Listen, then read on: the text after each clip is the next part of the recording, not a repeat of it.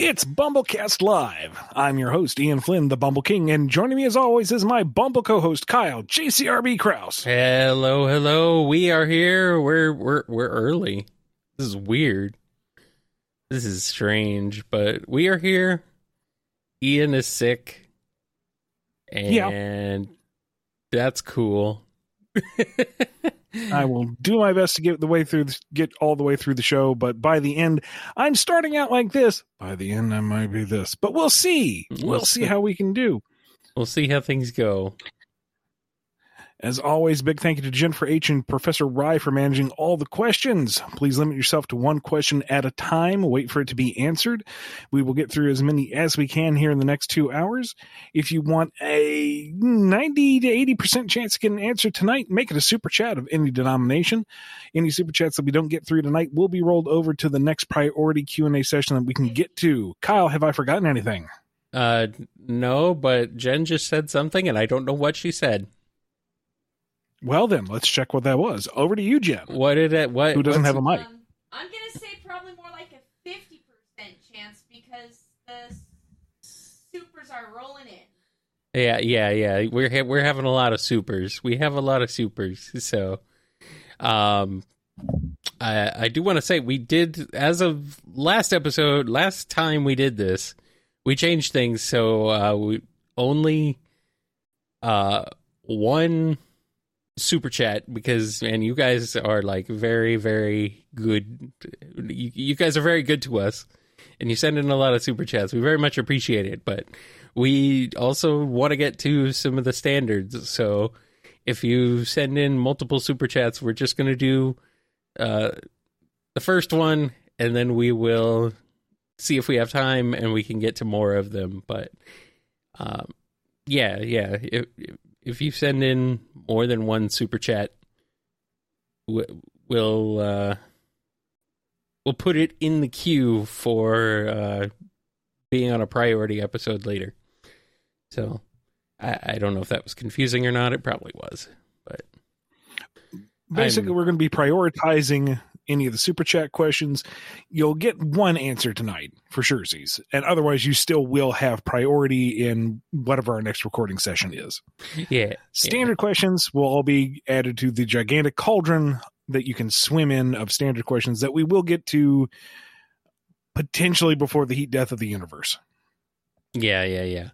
Because there's just so many there's so many super chats, and it's like you can almost monopolize the show by sending in just super chats over and over to us. So we very much appreciate that, but we really want to get to a variety of questions from a variety of askers. So, and also do not tag Jennifer in the chat in the YouTube channel. Do not mention Jen. She's trying really hard. So don't at her, bros. Don't at Rye either. That will not increase your chances. No, that will not help. That makes things worse. All right. Well, without further ado, let's go ahead and jump into the first question. This one is from Raphael C. Spinball has 16 emeralds, but only the manual said those are Chaos Emeralds. The game never says that. Are they a different set of gems now? Like officially, canonically nailed down, TBD. Call them fake emeralds, call them rupees, call them shiny glim glams. I don't really care. It's don't get too hung up on the rigidity of the like old classic canon. It was the Wild West, man. Mm-hmm. There was no singular unifying vision. All right, here's this one from Katari Station, or Qatar Station, I believe. I believe that's it. What if Rouge and Jules switched roles but kept their personalities? How would the events of Sonic Adventure 2 and Heroes have played out in this scenario? Rouge and Jules switch roles but maintain their personalities. Well, I mean, Rouge, I guess in that case, is running the Mineral Museum as her personal hoard. Like, that's just her personal collection. She calls it a museum, maybe for a tax write-off, but it's hers.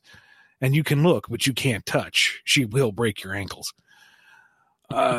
Jewel, on the other hand, I guess she's out looking for rare gems and treasures, to catalog them. It belongs in a museum, sort of thing.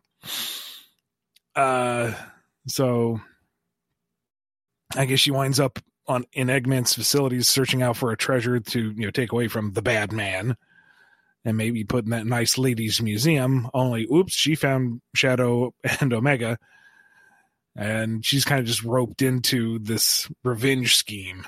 Like, she doesn't really want to go, but there's a treasure out there and it needs to be protected. So, and then SA2, I can't do that one for you. Sorry. And she'd go for the Master Emerald. Knuckles would say no, and she would go, "Oh, terribly sorry," and leave it alone. And thus she writes herself out of that story immediately. That makes sense. That makes some sense. Here's a question from MSP Nova.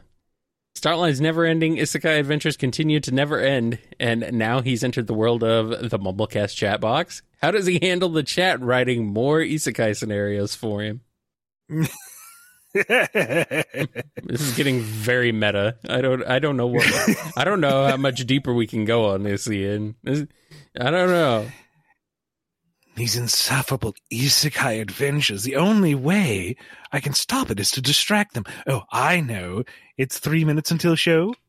Tappity tappity tap. Floor it. Yeah, that must be it. That must be why everybody's freaking sending all the questions super fast. Thank you, Starline. Prick. OMG, does anyone else want to roleplay in the chat during the show? Let's make sure to make it graphic. No! Who can I send to raid the BumbleKast? I will burn this show to the ground. Good. At least someone's going to do it. All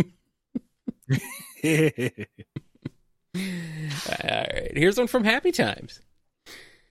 If Starline's plan to replace Eggman, Sonic, and Tails succeeded, how would he have handled Sonic's friends? Have Surge and Kit infiltrate them, replace them with more imposters, kill them off?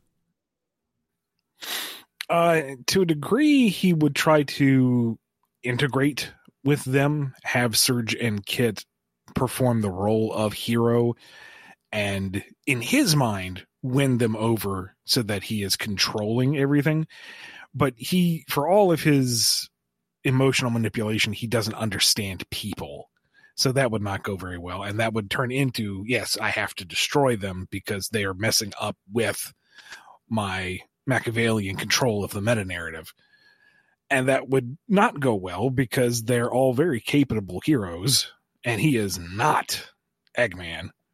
So eventually he would be ousted by the very people he's trying to incorporate into his grander worldview. All right, let's go ahead and switch over to some super chats. Sounds like a plan. We have many already. We're like at least 30 plus deep in already. Good night. Yeah. Thank you very much, everybody. Yes, you guys are amazing. All right, let's go switch over, and we got this one here to start us off from Z Broadcast. At the end, can Ian and Kyle sing If I Didn't Have You for Monsters, Inc.?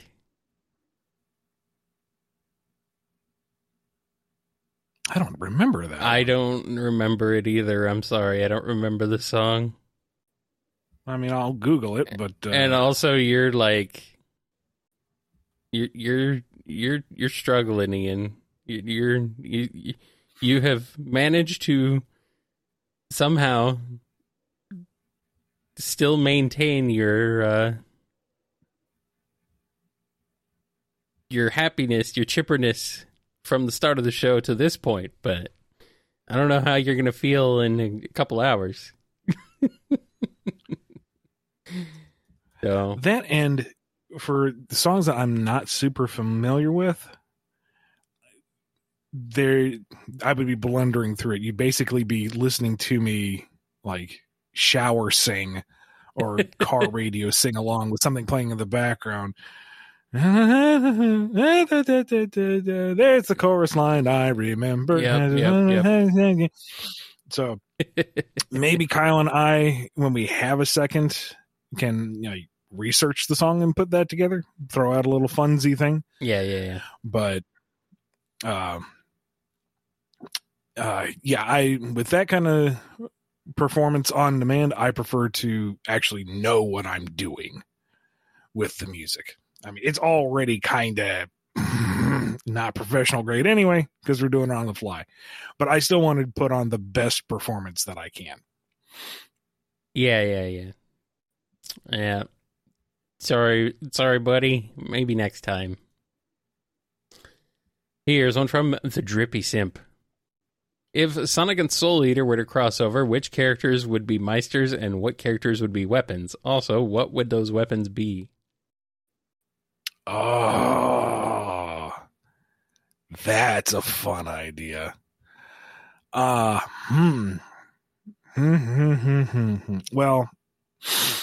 having Tails be the Meister and Sonic be his weapon, I think, is the first way to go. Tails trying to be thoughtful and measured in his application of violence, and Sonic being like, nah, buddy, let's just go. Swing that scythe, swing that, but whatever he turns into, maybe one giant serrated yo-yo. And, Sonic encouraging Tails to let loose a little, really use that power. And Tails is like, no. There's been property damage in the past. I can only repair so much. Amy is clearly a Meister. I mean, come on. That hammer for surezies. But I guess in this scenario, we'll make that hammer into Knuckles. Yeah. I mean, he's a big punchy boy. That seems on point. So sure, absolutely. I guess Cream is already a Meister and Cheese is already her weapon. Maybe he just turns into a tactical missile with a bow tie. Kind of like that the what you call it, that mecha arrow that flies around when you whistle out of Guardians of the Galaxy. Yeah. It's just a cheese cruise missile. Oh boy. Eggman's the Meister and Metal Sonic is his artificially created weapon. There you go, right there. Nice. Yeah, Tails and Eggman duking it out with their dueling hedge weapons. Yeah, all right. That's pretty cool. He calls it the hedge trimmer. And then, of course, the big reveal at the end of it all is that Froggy is the Meister and Big has been his weapon this whole time. Well, that makes sense. I mean, I guess that's enough. I guess that's good enough. All right, here's one from Scurvy Pirate Dog. Since he's an Eggman fanboy, how many times did Starline try to grow a mustache? Curse this builder has no hair. Oh, boy. Let's just say that there is a bioengineering experiment that has been locked away in the vaults, never to be seen again. Oh, boy. Oh, dear. Oh, no. That is very cursed. Very cursed. I mean, I guess it is Starline. That comes with the territory. Here's a question from Supersonic Fan. How would the Bad Guys series go differently if Starline had also busted the hooligans out of jail? How would they get along with the other villains? At that point, I think the cast would have gotten too unwieldy, to be honest. It's a lot of dudes. That's a lot of personality. Yeah, might have been a little too much. Maybe if at least Fang were there. Maybe, but that's not what the question was. The question was, what if they were there? And Fang would be not happy to not be the ringleader. I mean, he's a genius. He's an expert tracker, hunter, thief, whatever. You're going to tell him what to do? Doesn't sit well. Pout, pout, pout. Mhm. He's not even like second banana because, you've got Zavok there. So he would be a cranky boy through most of it. Bean would be Bean. I mean, he's the non sequitur. He's the third wheel on the tricycle. He would be there for the occasional hilariously derailing one-liner. There you go. And Bark would be, the ever-present silent punchline. You'd have Rough and Tumble do something absolutely idiotic, and he would just kind of glare. You'd have Mimic being super sketchy, and he would just glare. Yep. And then some kind of giant, monstrous, deadly robot would show up, and he and Zavok would just utterly devastate it with a single punch. And like, whoa, these guys are cool. And then they'd just kind of look at Zavok and glare. Mm-hmm.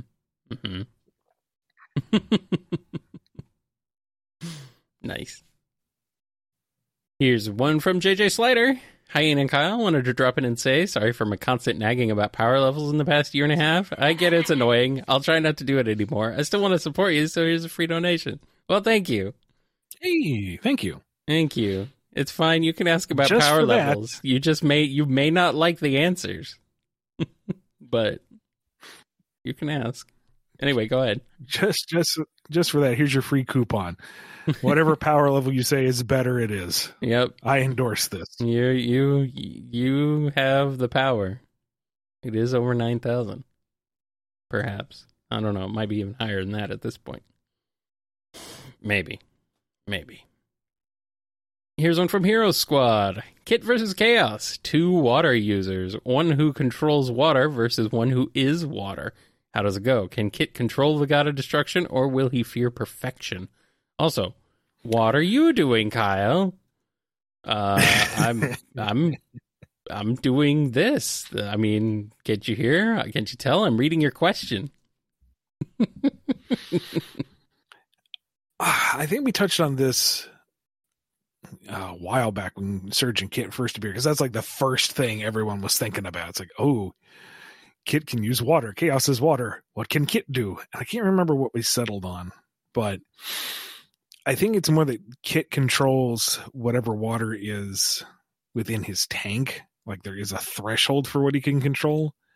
But presumably if he could mix his own reservoir in with Chaos, which is as simple as splashing him, he might be able to take control. And I've got this horrible mental image of perfect Chaos with this tiny little Kit zit on its forehead, assuming direct control. He is the thunder, rain, and lightning. Danger water rising. Oh boy. Mm-hmm. Well, it's looking like we have already reached a considerable amount of standard questions from the chat. You guys are amazing. So we are closing standard questions now. We're only 20 minutes in, or less, actually. Well, no, okay. And we've already got 85 on the list that I'm seeing. Well, hold on, that's more like 82. But it's growing, continuing to grow, and we're going to try to get through as many as we can. But you guys have a lot of questions this month, so yeah, thank you for your patience. Thank you. And we will continue. So the super chats remain open, by the way.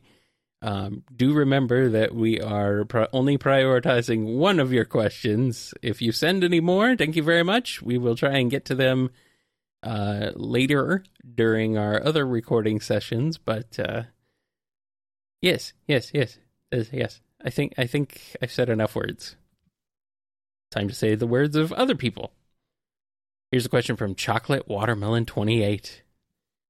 You answered how the Brotherhood meeting Modern Knuckles would go, but how would them meeting Boom Knuckles go? Yeah.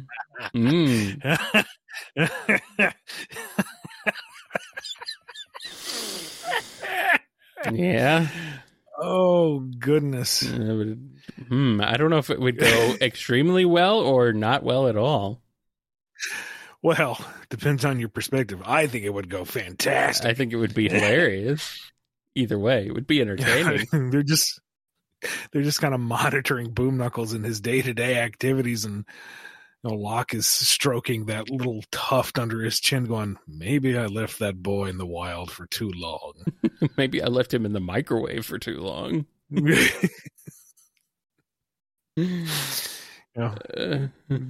Maybe Saber's like, no, look, he's incredibly strong and diligent. Maybe we can course correct. Maybe we can fix this.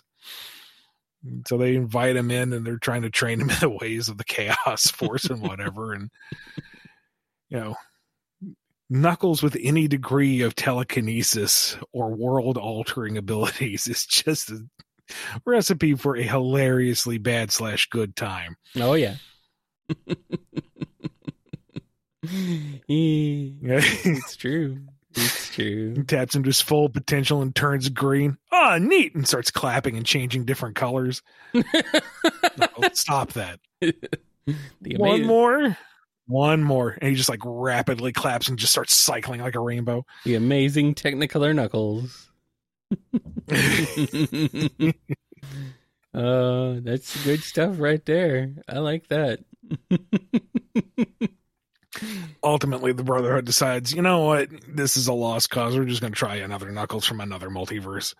Mm-hmm. Abort.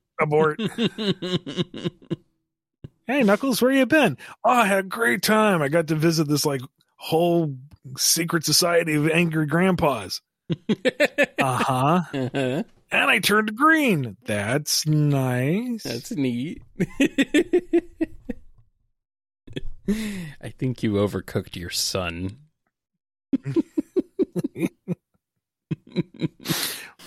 Watched him trying to shrug his way into Locke's bathrobe, though he's like double his mass. No, oh boy. Oh, just strains one time too many and rips the sleeve straight off. Kind of glances around and then ties the belt and struts off. He did it. Yeah. Even Styx is like, okay, that's weird. And they say I'm crazy. She laughs it off and then, sneaks back to her burrow, pulls the secret lever, gets online, talks with the secret sisterhood of sixes. There's a rival gang out there, girls. We need to go find them. You sound like a conspiracy nutstick. So do you, Styx. Well, we're all kind of nuts here, Styx.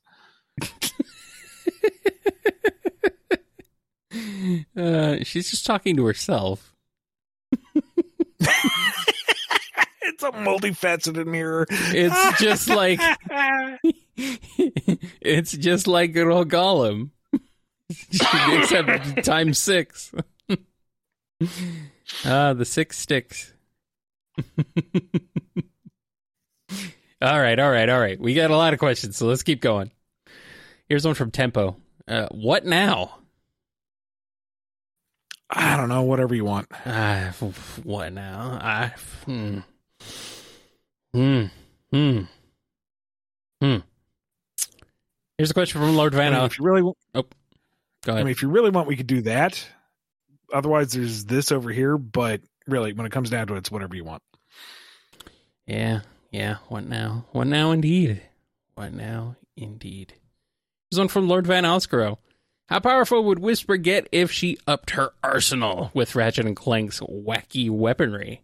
What would her favorite be? What would Tangle's favorite be? What would Lanolin be weirded out by the Sheepinator? Unfortunately, I never played Ratchet and Clank. I have no idea what the arsenal is. Yeah. I'm going to take a wild guess here and assume that the Sheepinator fires sheep. I hope so. But I thought that was a thing I thought that was a thing in one of the South Park games, like the N64 South Park game was like a sheep gun, but I could be wrong on that. Maybe someone can help me. Sheepinator is a weapon in Going Commando. Oh, it turns others into sheep. Turns enemies into sheep. Oh, it's a polymorph ray. Okay. Yeah. Yes. Well, I mean, it's Lanlin. She'd be weirded out by just about anything that's not standard. I mean, she'll get used to it. She'll find a practical application for it, but first blush, it's going to be, no, that's weird. I don't like it. Whisper herself, I think she would be wary of new tech, open-minded to it, whatever gets the job done. But part of the appeal of the variable wisp bun is it's powered by the wisps and she trusts them. Yes. I mean, it's one thing to have an effective weapon. It's another thing to know that the ammo inside that weapon likes you and will try hard to do what you want it to do. And Tangle's not allowed to touch them. I think Lanolin and Whisper are in immediate agreement of that. She's not allowed to pull any triggers. No touchy. No touchy. No touchy. After she frumps for a minute, Tangle's like, fine, I don't want it anyway. I am the weapon. And to be fair, she's right. Mm-hmm.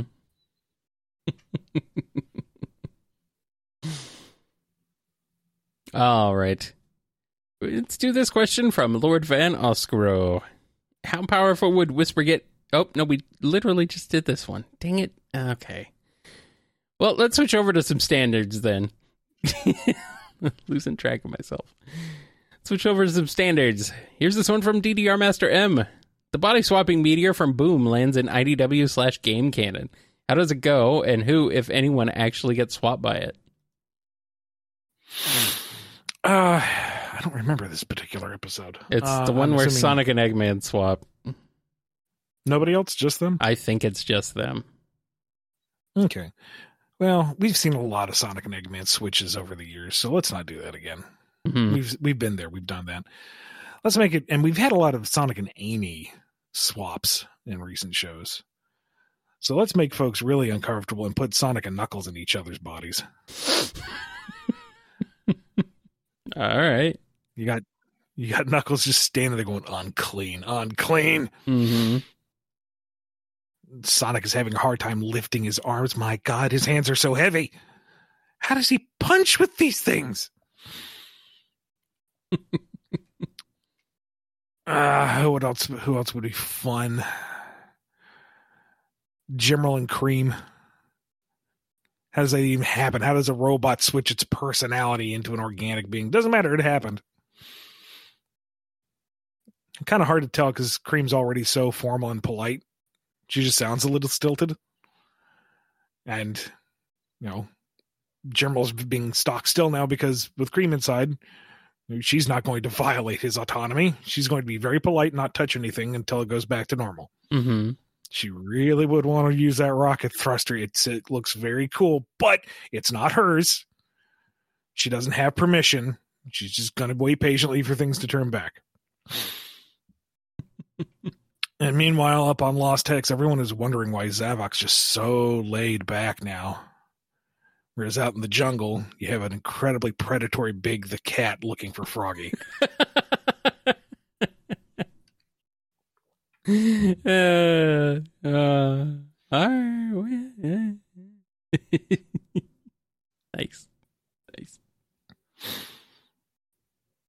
All right, here's one from Michael. In the Shogakukan manga, Sonic is heavily implied to be an ancient force for good with a somewhat symbiotic connection to Nikki's family. How would everyone minus Sonic react to this discovery? Surprise, but mystified. Goodness, we thought Sonic was just cool in his own right. He has some kind of dramatic arcane power associated with him. Surprise, surprise. Mm-hmm. Then again, this is like Archie territory, though, where he's like destined to be the hero, and maybe. Yeah. I'd have to see the context of the manga itself, but I get the feeling it's more of a kind of just a natural force rather than a more Western precluded destiny type of thing. Yeah. This is the kind of power Eggman would see if he could power a theme park with it. That kind of naturalistic force. Yeah. All right, here's one from Uncle Venus's media reviews. Did Starline ever have a proper first name before he changed it to Doctor, I mean? Doctor is his title, and his name is Starline. He has no last name. He has one name, right? That we know of. For branding purposes, yeah, but I think otherwise he is just Starline the platypus. I mean, we haven't really established anything else. No, we have not. I don't know. Adding the Doctor in front makes it too cumbersome. Dr. Starline the platypus. It's too long. Dr. Starline. It's punchy. Gets to the point. It's good. It's like you don't want to say Dr. Eggman the human. This is that's so good. Why not? He's not Damian Rodriguez Starline.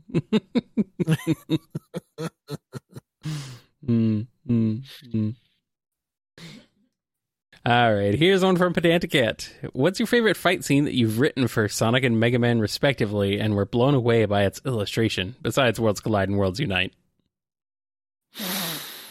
Oh my goodness. There's a lot to choose from. Yeah, there's some good ones. There's a one sequence in particular that pops to mind where Sonic and Scourge are fighting and they run up a couple of trees to bend back and launch themselves at each other in perfect sync.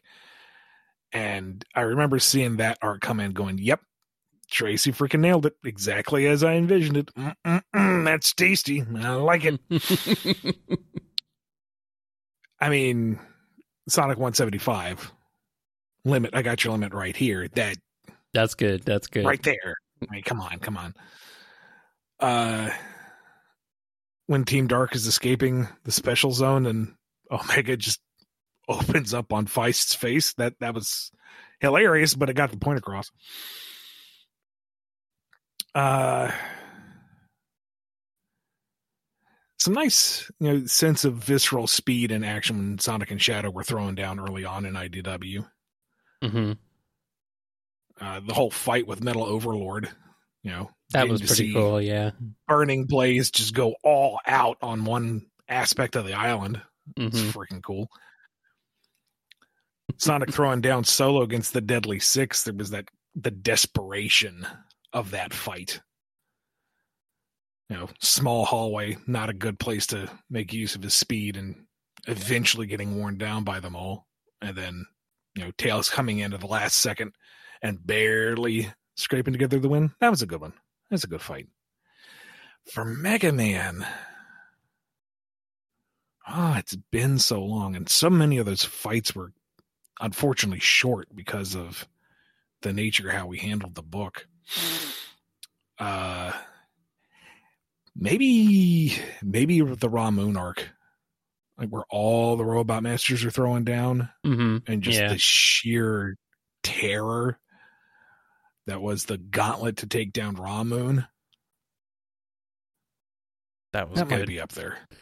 I mean, Rock v Blues, real X versus Zero vibes. Just steal the same music, just lifted it right there. It would work. Good stuff. It's not the most action-packed moment, but when he's fighting Flashman and the helmet falls off, and Flashman gets that momentary distraction.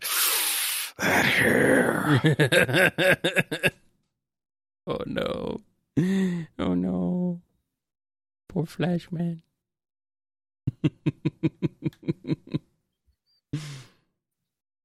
All right, here's a question from the last baby man.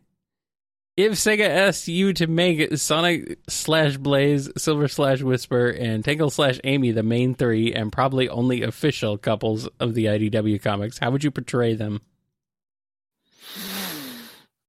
I mean, Sonic and anybody really would be a very kind of open-ended, laid-back relationship. Sonic is going to go out and do his own thing at his own pace.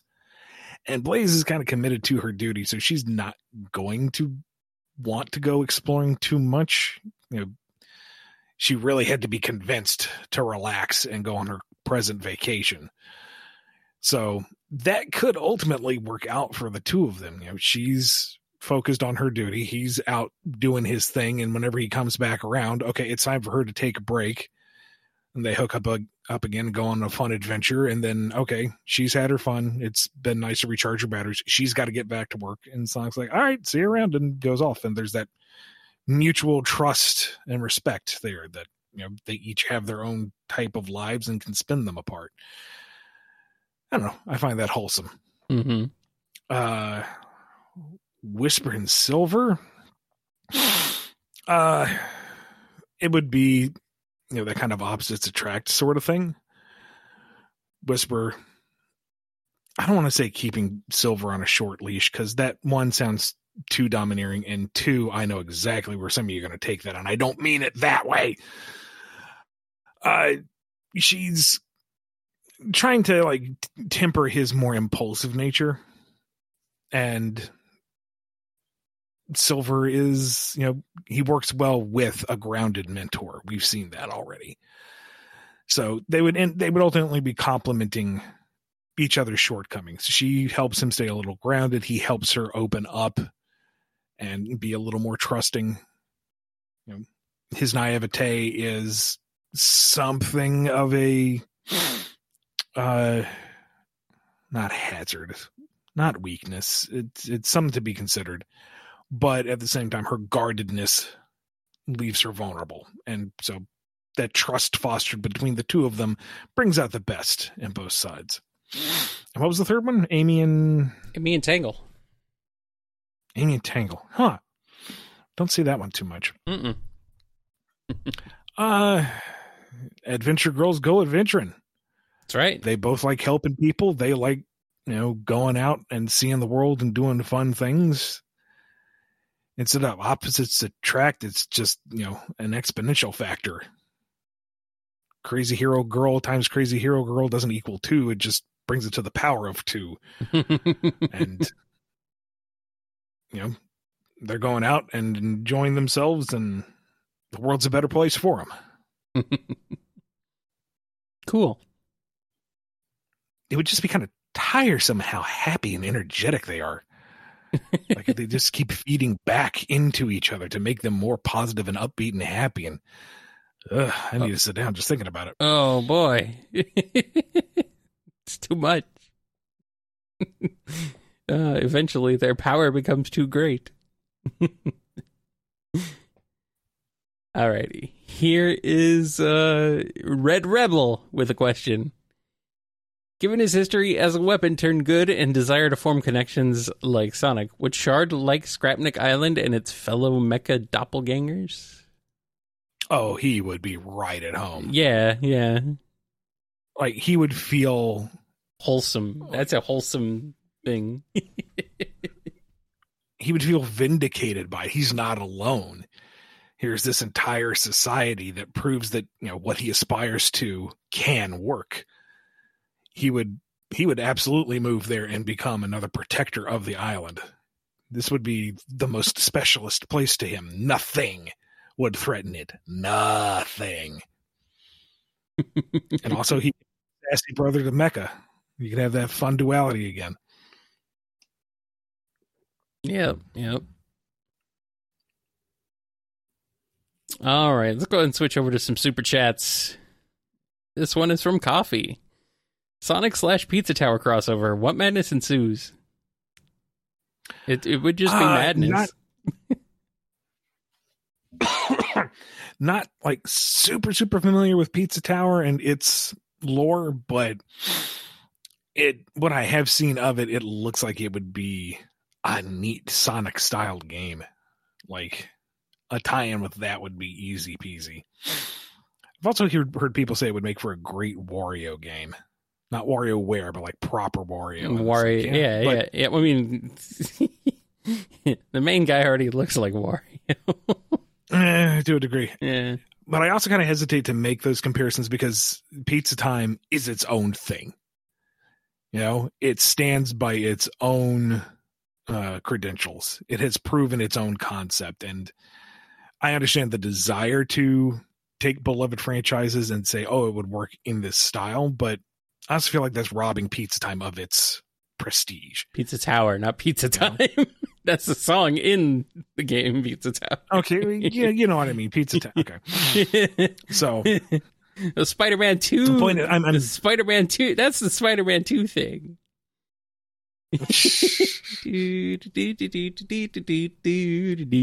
Anyway, sorry. Point is, I'm standing for Pizza Time.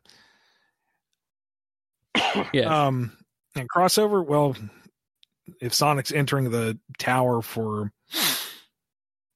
whatever the reason is or in the plot, he's going to purposely wait out the clock just for that terrifying pizza-faced individual to come at him because he wants the actual race. He doesn't want to get out too fast. He wants to actually challenge himself. It'll be more fun this way if something's coming in to murder him the first thing. Nice.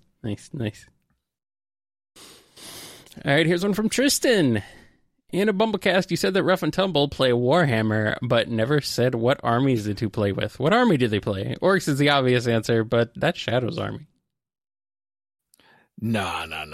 Rough and Tumble are orcs. Yeah. I mean, who else is going to want more DACA? They would devolve into orc speak as they're playing. You know, it's that. Yeah, that's right up their alley. Come on now. I'm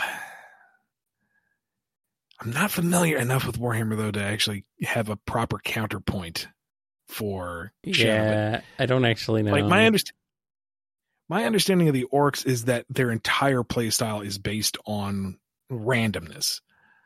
Like you are just as likely to have your units turn on each other on any given turn than they are to go out and do what you want them to do. That they are, literally a chaotic faction. And I don't see that fitting for Shadow. I think Shadow would want something much more decisive and punctuated, something that he can, deal the most damage with the least amount of time. Yeah.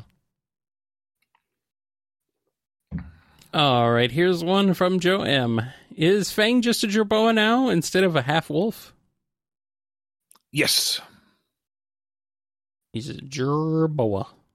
Jerboa. Cool.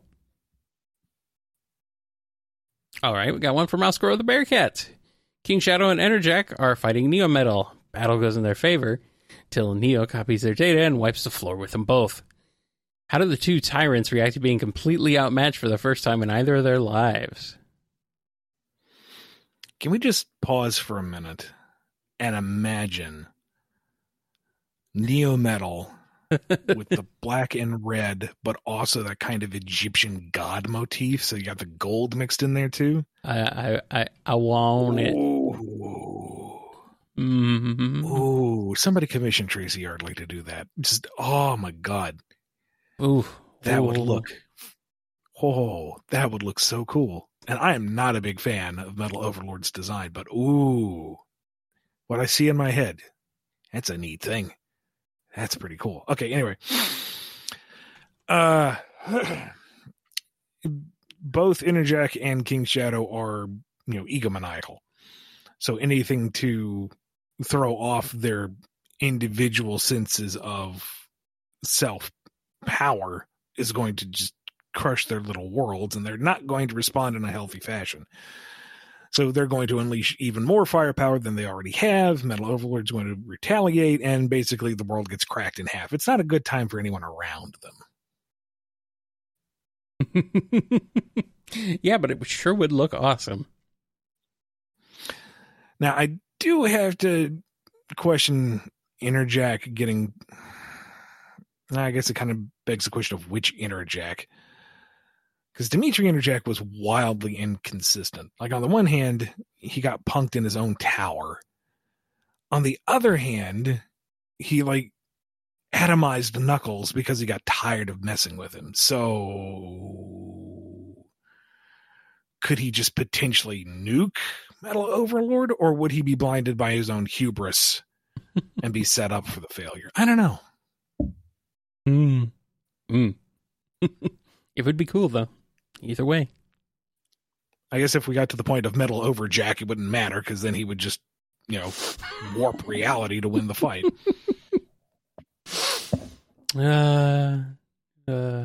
King Metal Overjack. Excuse me. We can't ignore King Shadow. No. Go off, King. Okay. All hail. Here's a question from Frost K9. How good is Silver with little kids? Would his notable hint of naivete be a blessing or a curse in his attempt at babysitting? Oh, he'd be great with kids. He's able to resonate with them. He understands their fears and their insecurities, and he sees in them a lot of himself and wants to nurture and promote growth and feelings of self-worth. They would run ripshot over him. Like, he wouldn't be able to say no to their pleas for cookies and, extended bedtimes. Eventually he'd, buckle down and be the adult if he had to. But there would be a period of time where they could get anything they wanted out of Uncle Silver. Adorable. Here's a question from Metamode. Rough and Tumble seem to be taggers. Are they good artists? Maybe among the best in the cast? Individually, no. They have no sense of balance or depth or even color theory. But their artistic vision is so different that when they end up tagging things together, it ends up synergizing. Nice. That makes sense. Here's one from True Cosmic Digilab 79. If Eggman got his hands on the tech from Sakura Wars, what do you think he would make from it? I know nothing about Sakura Wars. I'm sorry. Yeah, I don't know. I have heard of it, but I literally know nothing about it. I don't know if it's an action title, a tactical title. It's Cherry War. Who's fighting a war over cherries? Just have some cherries. You don't have to fight. Jeez. Them's the pits.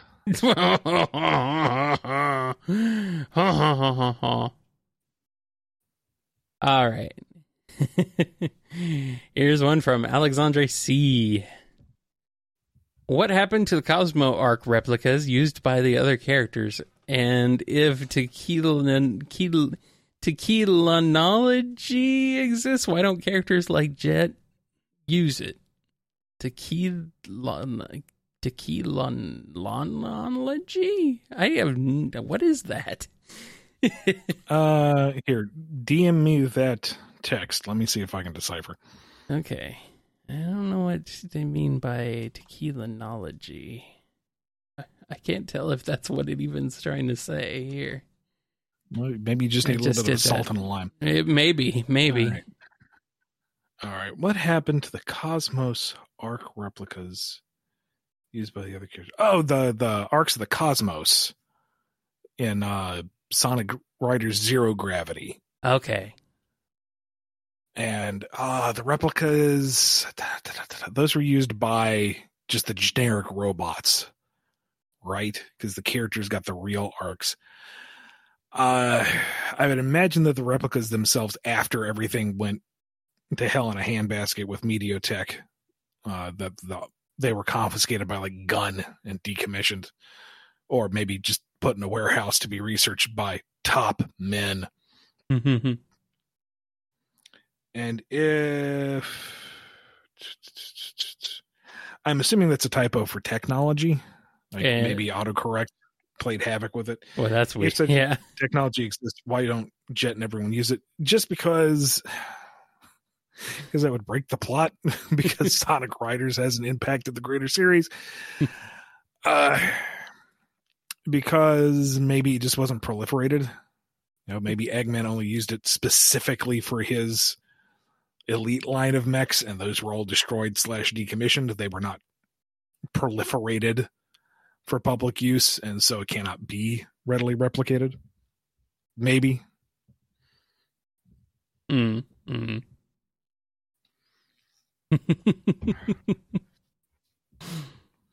All right. Let's move on to the next one from Bunny Bell 3. Next on Dr. Starline's Isekai Adventures, what happens when he's just an ordinary platypus living in a zoo? No villains, just a nice swimming area and the excited squeals of zoo patrons. Assuming that he's retained his awareness in all this. First, he hates it. I mean, yeah. To be so powerless, to be confined. He doesn't even have hands anymore. But, eventually he would find peace. This is a fine way to retire. And you know what? He's fed regularly. It's protected. He doesn't really have to worry about how the next isekai adventure is going to begin. He can finally find peace. And then at a ripe old age of however long platypi live, he finds himself reincarnated as a plush. And that incarnation of Starline has reached his end. But don't worry, there are many more. This timeline has split off endlessly. But I'm glad that he finally reached, at least one of them finally reached an end. All right, let's switch back to some standard questions for a bit. This one's from Metal Skulkbane.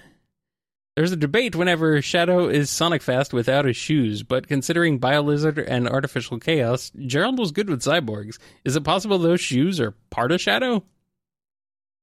I don't think so, no. Shadow cannot take the shoes off. I want to say there's some obscure bit of Japanese trivia saying or showing Gerald gifting Shadow the shoes. I could have that mixed up, though. But as far as I am aware, Shadow is wholly biological. He's just a hodgepodge of DNA.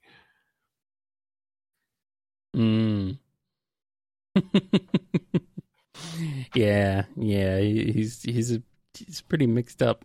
He's pretty mixed up. Although I do find it funny. You could say, the shoes stay on. Here's one from Michael B. Starline decides to team up with the Doctor's greatest nemesis, Naugus. Will the unholy union of science and magic overcome Eggman, or will they inevitably end up at each other's throats? C, all of the above. Yeah. I mean, they're both manipulators. They're both schemers. They would be playing each other the entire time, and they would be able to overpower Eggman, sure. But then once they have achieved their goal, they imagine they don't need the other, and then comes the vile but inevitable betrayal, which Eggman capitalizes on and takes power back. Yep. All right, here's one from Oscar the Bearcat. If Tingle were to have a super form, would it be a typical gold one, or would it play more into her elastic abilities a la Gear 5 from One Piece? Going by the series standards, it would be kind of that glowing white with kind of a starburst going on, and wouldn't necessarily have any special traits. I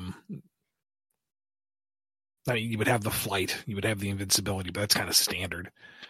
If you want to get into more fun stuff, then you'd have to get like Hyper Tangle, and then you'd have the crazy like infinite stretch tail. Am I being flagged? Is something going on here?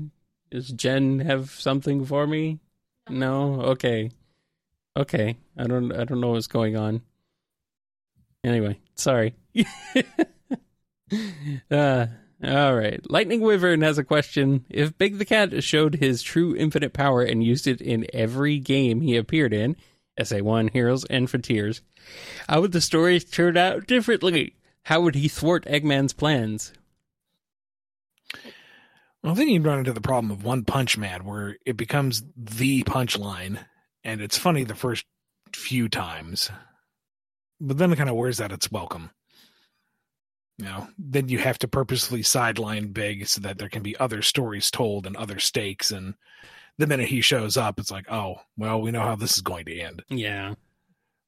That's why it's much better to keep his incredibly incomprehensible strength as more of a sidebar element. That makes it more entertaining and funnier, and also more awesome when he actually, uses it. So, he's been using it this whole time. You haven't noticed? All right, here's one from the Sonic Theorist. Hi, Ian and Kyle. Hope your day is going well. In Sonic Prime, Season 1, Episode 4, Sonic said his Amy like him to an extent. What does he mean by that? Am I the only one confused by that phrase? Run that phrasing by me again. Sonic said his Amy is like him to an extent. What does he mean by that? I'm assuming heroic and selfless and adventurous? Maybe. That would be the only thing I could think of. They're also both hedgehogs. I don't think that's but I don't think that's I'd have to. I don't think that would be it, but who knows? I'd have to see the episode itself to get better context, but I think that's where they're going with it. Yeah, something like that. Here's one from S Shining. What event done to Sonic would be so dark and harmful that it would break him mentally to the point of losing his free spirit / strong will, etc., and leave him utterly broken? Wow, this is dark. You did this in Archie. I don't think... Or somebody did it in Archie. I don't remember if it was you or not. I mean, to a degree, when he lost his entire history and family and whatnot with the time shenanigans. Mm-hmm. But even then, it was a temporary break and he got back on his feet. And that's Archie Sonic. That's an interpretation that's dead and buried. Like mainline Sonic, I don't think you can. Like 6 months of incarceration and torture, having a flaming arrow that literally burned your soul away, nearly being blown up in the vacuum of space when he had nothing in his hands but a false chaos world. He doesn't give up. You can't break him. You can tick him off. You can hurt him. You can maybe shake his resolve ever so slightly, but that's the heroism that is in Sonic. He cannot be overcome. He cannot be broken. Mm-hmm. Unbreakable, if you will. All right, we got to go back to the previous question from the Sonic Theorist real quick. Apparently the actual quote is, "You like me to an extent," as in, I guess he was saying to Amy that you like me to an extent. Oh, well, yeah, Amy has feelings for Sonic. That's been established in Sonic CD. There's zero mystery there. Yeah. Amy has feelings for Sonic. Also, bears crap in the woods. And wherever else bears happen to be.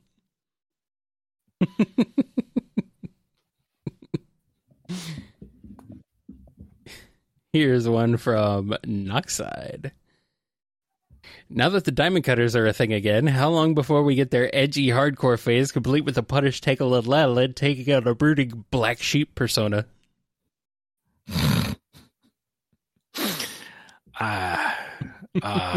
Fan idea. Can't use it. Safely in the trash.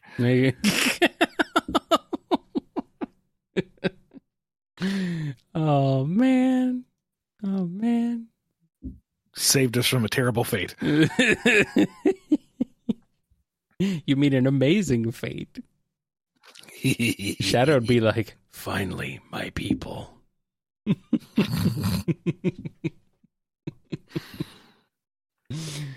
All right, let's go ahead and switch over to some more super chats. We got a lot of them. Here's one from The Normal Person. Next time to throw in Bravo Tango 7274 as the overkill bodyguard for Jewel. How well would this partnership go? Who is Bravo? I have no idea. Bravo Tango 7274. Okay. Titanfall. Oh, okay. I've not played Titanfall. Okay, it's basically the I haven't played it either, but I believe it's the mech that like keeps you alive. Like it's the main character's mech. I think it's one goal is to keep its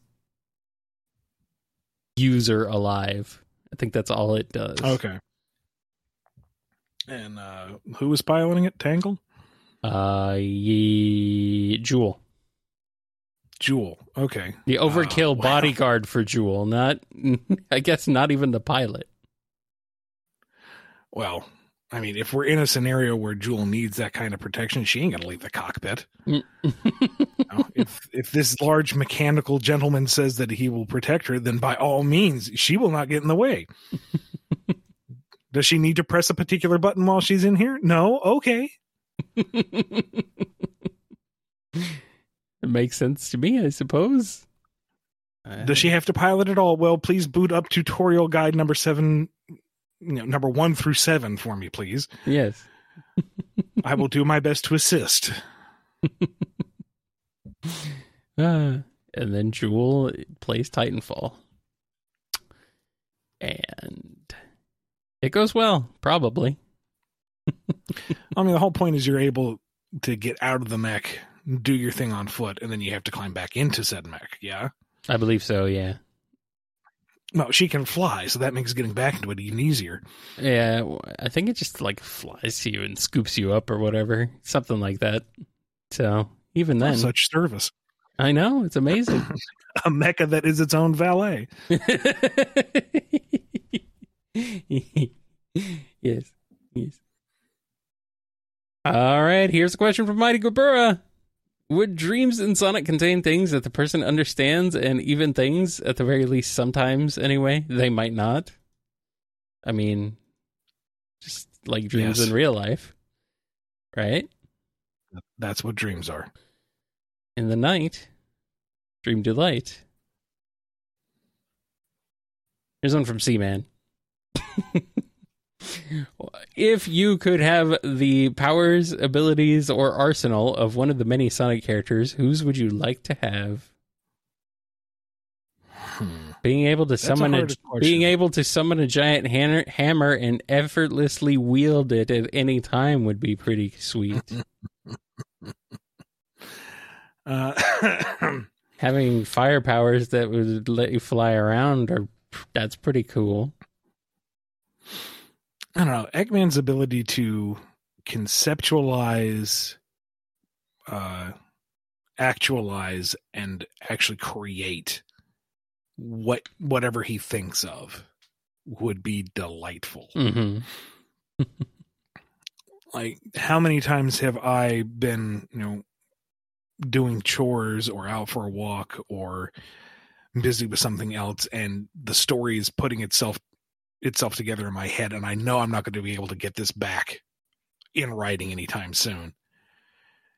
So with my Eggman powers, I would build the helmet that just beams those thoughts into the word processor, and I never lose a story beat again. Also, cannot draw, cannot put down what I see in the head onto the paper. That helmet, gonna do it for me. Just straight up beam those images from the consciousness into Photoshop. I would be unstoppable artistically. I'm not going to put small animals in machines. I have scruples. Oh, man. Why not? I'm busy writing and drawing. Okay. With my brain. Your brain. My brain. Here's a question from Excel Edge. Have either of you or see us watched Murder Drones? I've never heard of it. I have heard of it. I've not seen any of it. Yeah. Sorry, we're old.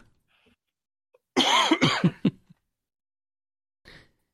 one from Zach D. Come one, come all. It's a Royal Rumble. Blaze the Cat versus Sally Acorn versus Sodia the Hedgehog. My question to you, Ian, is how does this encounter go and who wins? P.S. Blaze can't use the Soul Emeralds. Well, still, she's got pyrokinesis. Yeah. Yeah. I mean, if this is like one of those mind-controlled, they're fighting for all they're worth type of scenarios, Blaze by a country mile. Yeah. I'm sorry, the Sonya spin does not make her fireproof, and Sally has a flip kick. At best, no. Blaze by a landslide. It's not even a fight, it's a massacre. It is a neighborhood barbecue. Sally has a handheld computer girlfriend. That's Nicole. That's a different character. Oh. Okay. No Nicole's allowed, huh? I guess if the Soul Emeralds aren't allowed. That'd be like saying, Soul Emeralds aren't allowed. By that extension, Sonya's musical instrument isn't allowed. It wouldn't give her much of an edge, but, at least she could play her own dirge on the way out the door. Now, if it's just, the three of them thrown in the arena by the evil alien overlord and told to fight, the three of them are smart enough and cagey enough to be able to work out a plan on the fly so that they're trading blows, but none of them lethal, and putting on a show and figuring out a way to get out. And then the three of them run ripshot over whatever alien evil tournament arena is going on. Exactly. Yeah, that's cooler, I think. I would watch that or read that or I don't know, enjoy that in some fashion. That would be pretty cool. This is a good team. Like if you had to build a team of characters, it's like a Sonic Heroes-esque team. This one you could do worse. You could do worse. Alrighty, we got a question here from System 509. Starling gets isekai'd into the Green Ranger from Mighty Morphin Power Rangers back in the 90s while he's still evil. How does he do things differently from Tommy?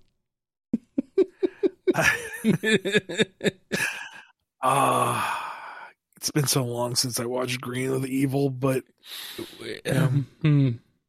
quick assessment of his situation. He's serving a extremely theatric evil overlord. Check. He has a pointy dagger that stabs people.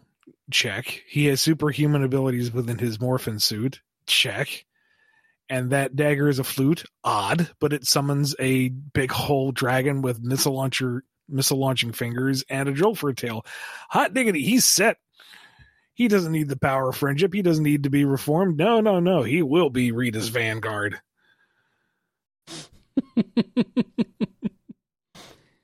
What's the name? What's that, my queen? Level Angel Grove. Well, considered a fallen Angel Grove.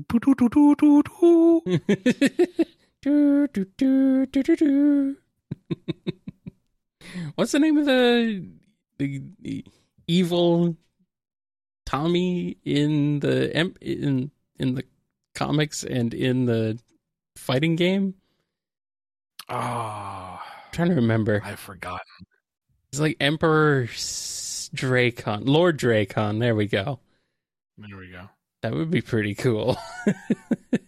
Starline Lord Dracon. Nice. All right. Here's one from Sabtier Z. Plan on doing BK minis, but how knowledgeable are you on these franchises for the future? Guilty Gear, Mega Man Battle Network, Blaze Blue, Street Fighter, and Mega Man Zero. Sonic stuff will happen too, but variety. Variety is good, but we went through that list a little quick. Take pity on your... That's okay. Fuzzy-headed friend. All right, so Guilty Gear. Guilty Gear. Passingly familiar. I did watch a deep dive on like the core lore. Mm-hmm. basically sole bad guy's story and the premise of the backyard and stuff. So I know enough to be pleasantly entertained and know I am way out of my depth. Like, it's weird. Guilty Gear's weird. That is a fever dream of lore. And I love it for what it is. I watched the cinematics for, I guess it wasn't the last game, but the game before. Not Strive. What came before Strive? The one when they went like full 3D. Xrd. And that's just, it's so bizarre and stupid, and I love it. That's Guilty Gear for you. That's how it's been the whole time. Nothing's changed. Bizarre and stupid, and it's glorious. They're fighting on the car as it's going down the highway, and they introduce this blue demon guy, and he, with all the conviction in the world, introduces himself as Happy Chaos. And I'm like, yep, that's it. The bar has been set. I understand. This is a hallucination. I'm good. Okay. We're on the same page. Cool. Proceed. Yeah. And the thing is, there is enough cohesion to it that you can tell it's done on purpose. Yes. It's just...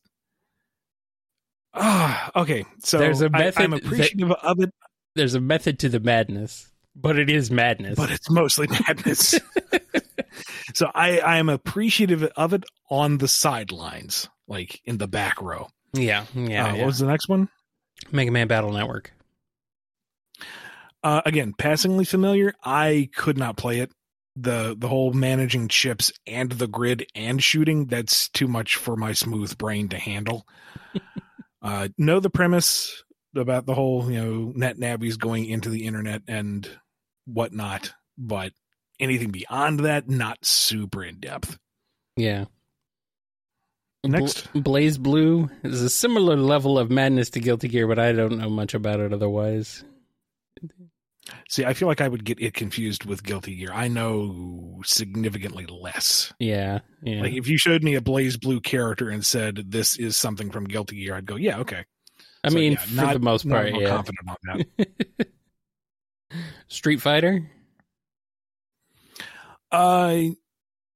Passingly reasonably familiar. Like, I'm not going to be able to go deep lore on it.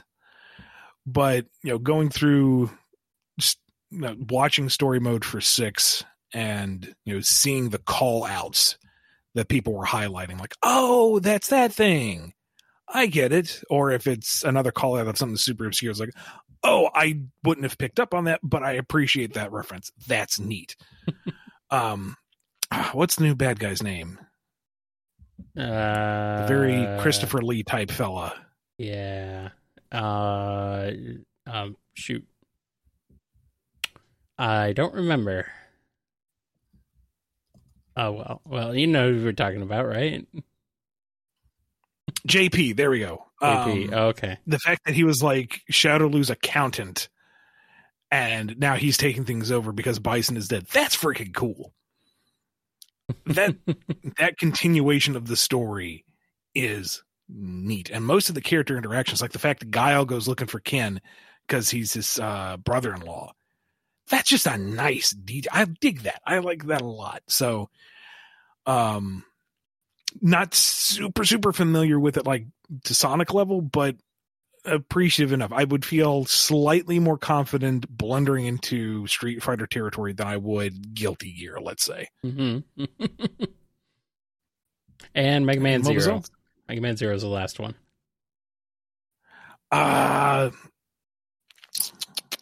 Passingly familiar on that one as well. I know Aaliyah and I sat down and made a point of watching Let's Plays of those games to know the story. Mm-hmm. So I'd probably have to do another round of research because I didn't retain all of it. But the whole point of him being found by Ciel and fighting Neo Arcadia and the tragedy of Copy X and yada yada yada. I kind of know that off the top of my head. Alrighty. Well, hope that helps in the future. Here's a question from Madeline Blue Star 7. On Sonic's planet, would hospitals run by humans treat anthro animals and vice versa? Sure. I would imagine that if you're in a more human populated area, there would be less accommodations for anthros. There would certainly still be accessibility there, but they wouldn't be as prepared. Likewise, if you're out on one of the remote animal islands and you, as a normal human, get sick, they might be apologetic and have to put a couple of beds together for you to fit on. But yeah, they would be able to take care of whoever, wherever. All right. That's good. Good to know. Good for insurance purposes. Here's one from AP. What is Blaze and Silver's current dynamic given 06 isn't canon? Does she see him as a brother? Are they good friends? Is it yet to be established?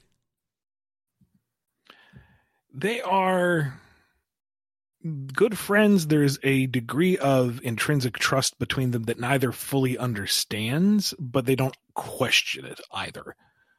They just know that they're pretty in sync naturally, and they just go with it. Works for me. Also, there's people are like freaking out apparently that 06 is not canon. Guys, it literally erased itself from the timeline. Like, that's the story of 06. The game made itself non-canon. Then again, everything is canon, so oh well.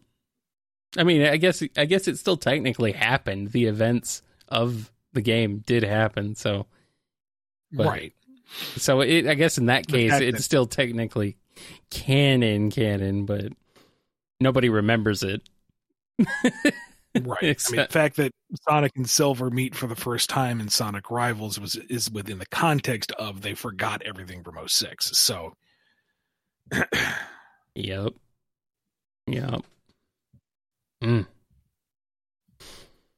Here's one from Finest Cacophony. All right, FumbleKast. Gee, thanks.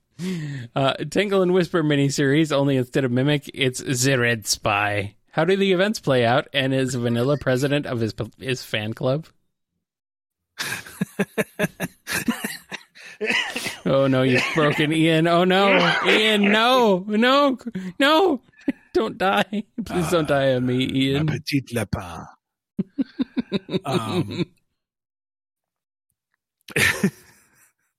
God. Red Spy. It's a Red Spy.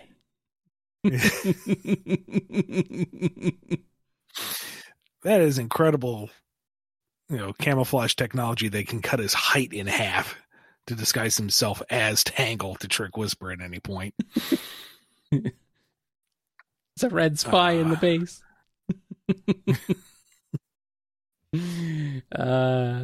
Classic. He leaves you go to the flashback and he's leaving the diamond cutters today. I was never on your side to begin with.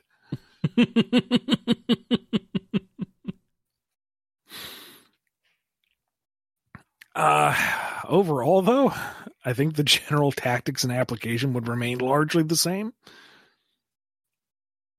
Yeah. I mean, just when they confront him on the ocean base with all the holograms, he would casually take out a cigarette, light it, take a puff, and say, "What are you supposed to do? Shame me for doing a job well?" This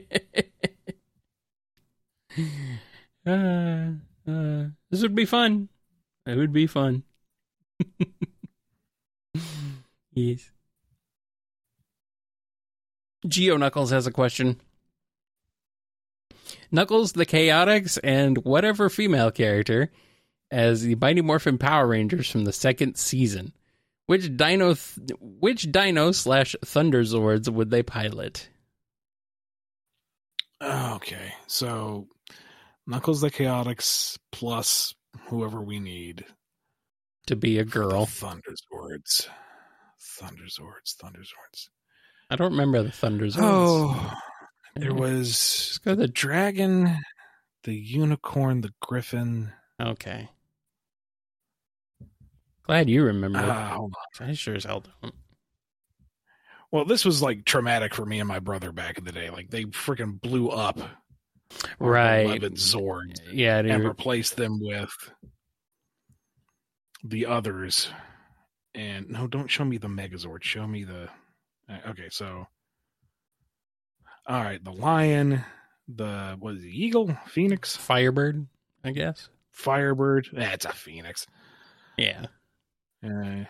Griffin, unicorn. The griffin didn't look like a griffin. Maybe, was it supposed to be a Kirin, maybe? Well, whatever. Because I remember as a kid thinking that the Zords didn't seem to have any kind of parallels to the Rangers themselves. Not like, Trini didn't really have anything intrinsically related to a saber-toothed tiger either, but, their costumes at least matched. Once they got the new Zords, they still had their dinosaur-themed costumes. So I was like, who's piloting what again? Huh? Yep. And then there's White Tiger, the sixth Ranger. Yeah. All right. So Knuckles, Chaotix, and one more.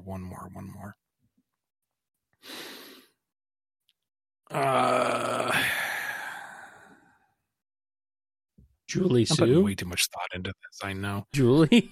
Julie Sue. Let's see.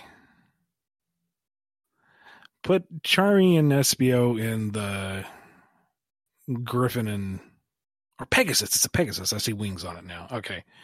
In the Griffin and Pegasus. So they can man the feats. Knuckles will go on the dragon. Because why not? I mean, come on. I'm sure he can have a dragon punch in sub point. He's due. Good. He's already got a Sharukin. Give him a dragon punch. No. Vector's the dragon because it looks like his head. There you go. It's mapped to his body, so he's just somewhere in that Zord flailing around going. Rawr! So give Knuckles the lion as a powerful beastie, and then Cream is the junior member in the Firebird. Okay. That works. All right, here's one from Emil C. Can Sonic actually fight, or does he just spin dash? Going by Frontiers, he can throw hands. Yeah, but the island gave him those powers. He didn't just have those. Okay, well, in Sonic Battle, he's got some moves. Okay, even though Sonic Battle is dubiously canon considering its weirdness from the rest of everything, everything's a little off in it. I don't know, man. I don't know. He's not the most disciplined fighter, but he knows a few moves. All right. Let's move on to the next question from Z the Hyena. How many shampoo and conditioner bottles does Xena go through on a wash? Thank you in advance. Any.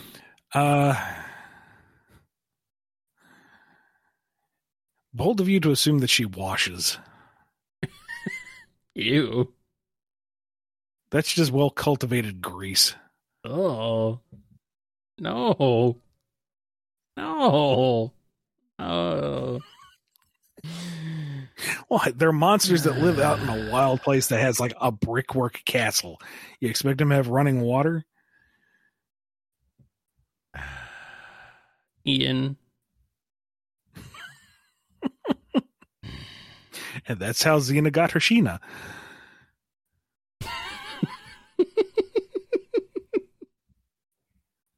It's also why she's Greena. Here's a question from Jim. To Ian and Kyle, are one of you familiar with the Glitch Productions web series Murder Drones? Oh, nope. Well, if so, what do you like about the series? And would Dr. Starline be interested in the genocidal robots of post-apocalyptic world? Someone else already asked this. Well, they at least asked if we've seen the show Murder Drones. Yeah, so the answer is no. Clearly, we need to watch it because we've gotten 2 questions in 1 episode. I guess so. Add it to the list. I'll get to it in 20 or 30 years, maybe. It's about my current delay. Here's El Technopada with a question. Some people argue that SAT-AM is a poor adaptation, and erasing the Sonic elements would still work. So doing an OGIP/comic with the Freedom Fighters wouldn't be a viable way of bringing them back? Oh, there's a lot to unpack there. Number one, it was a product of its time. Video game licensed media was new in general. Mm-hmm. And, any adaptation at the time was dubious at best. And there's Mario maybe being the outlier, but yeah, then. And you can poke some holes in that. Oh, you can poke a lot of holes in that. Anyway, I do want to say real quick, I just want to add, say this real quick, is that you got to remember that in terms of the lore for the American side of Sonic, there wasn't much established by the time SAT-AM came out. So true enough. Yeah, it's not like the Japanese side where you had manga and everything, and there was, less crossover and less known about that at the time. And there was that division, like a purposeful division between the Eastern and Western interpretations. It was at the time standard marketing practice. Yep. So SAT-AM and Adventures of Sonic was the Western brand of Sonic. It wasn't necessarily inaccurate. It was just what they were doing in the West. It wasn't until the brand consolidation that came with Sonic Adventure, where the Japanese material took precedent, that everything else was recontextualized. Right. That being said, SAT-AM is Sally's show. It's her fight with her team to reclaim her kingdom and find her father. And Robotnik and Sonic could very easily be swapped out for any other superpowered antagonist and protagonist, and it would still function the exact same.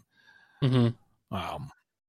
So in that regard, it is both a blessing and a curse, because if you were to do something that was a full-on autonomous spin-off of the Freedom Fighters, it wouldn't necessarily make them more relevant to the Sonic material, but they would also be able to stand on their own without having to lean on Sonic necessarily. Right. Now, in terms of getting them out of the Sega vault, they are not necessarily a property that would be able to go out on their own as a Sonic spin-off right now, because it's been, goodness, how many years now where they have not been in any kind of relevant media. So they would have to be reestablished, and then it becomes a question of, are you trying to reestablish it as its own property and unshackle it from Sonic? Or are you trying to put it into Sonic? And as we've discussed many times, there's other issues that come with that. So, yeah. All right, so let's move on to this question here from DDR Master M. The Sonic cast goes to an arcade. What games do they play? Please include Tangle, but otherwise I'm not picky.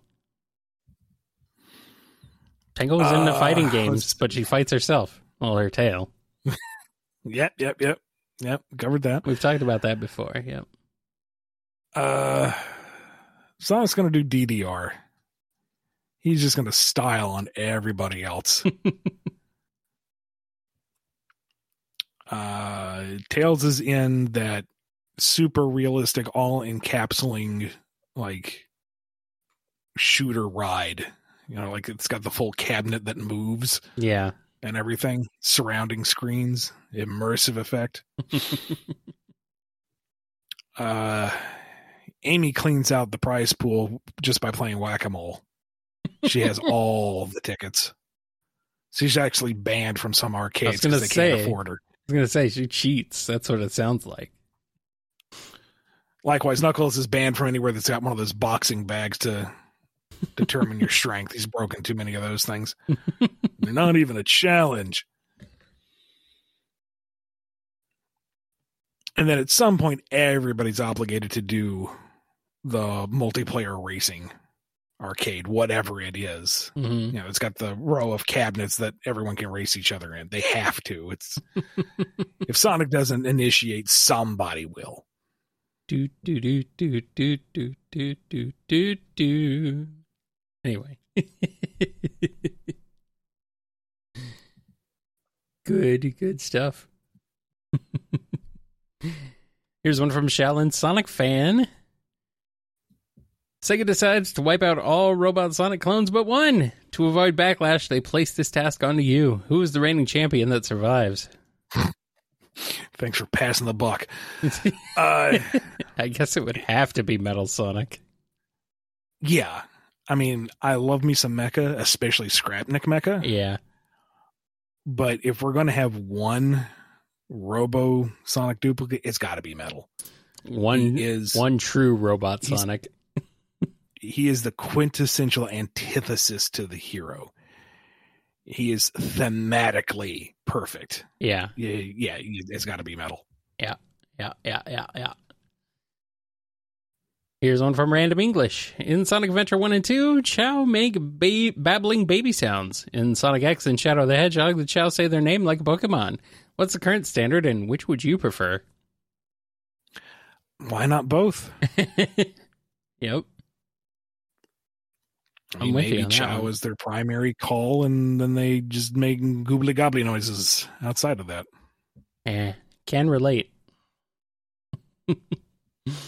Goobly gobbly noises. Here's one from Quazzle J. How would a conversation go between Dr. Light and Eggman regarding AI intelligence and free will of robots? Would Dr. Light talk down to Eggman? I almost said Dr. Light doesn't talk down to people, but he kind of does. He kind of does. He mansplains. He comes from a positive place. He wants to educate. He wants to be nurturing, but he also thinks things are the way they should be. And if you're wrong, you're wrong. So yeah, it's unintentional condescension. It's not mean spirited, but it is what it is. And I would imagine that if they are entering into this discussion without any other context, what with Light being thrown out of the Wily egg, if they're meeting for the first time, it would start off jovial enough. They both aspire to reach new heights in robotics and advanced AI, and pushing the limits, finding new boundaries and overcoming them. And then when Eggman starts getting into a tangent about how it's so much fun to program fear and fealty into your robots so that they actually react realistically when you domineer over them, Light's like, beg your pardon? I mean, there's no fun giving orders to your minions when they don't actually cower in fear. Mm-hmm. You beg my pardon. And that's when things would get a little spicy between them. And, Eggman would point out that having something that you get emotionally attached to is a viability. You then start worrying about their feelings and their thoughts. They are tools to be used to an end. You can't conquer a world if you're worried about which egg pawn comes back with PTSD. And Dr. Light just kind of shuffles his notes, nods long for a second, and then says, Sage. And Eggman blusters and stumbles and, did you bet? How did you? And he storms off the stage. Yeah. All right, here's one from Sega Comet. The Starline Isekai continues, and now he ends up in Phineas and Ferb, and it teams up with Doofenshmirtz to take over the tri-state area. How does it go? Again, I'm sorry, I've not seen any Phineas and Ferb.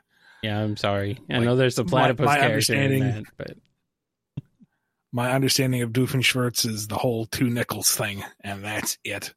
It is kind of weird that it happened twice.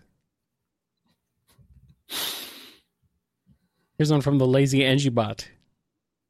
I remember you were asked how you would kill Sonic. So how would you kill Shadow or Knuckles? Whoever has more fun. And sorry if this was asked before. Let's see. Shadow.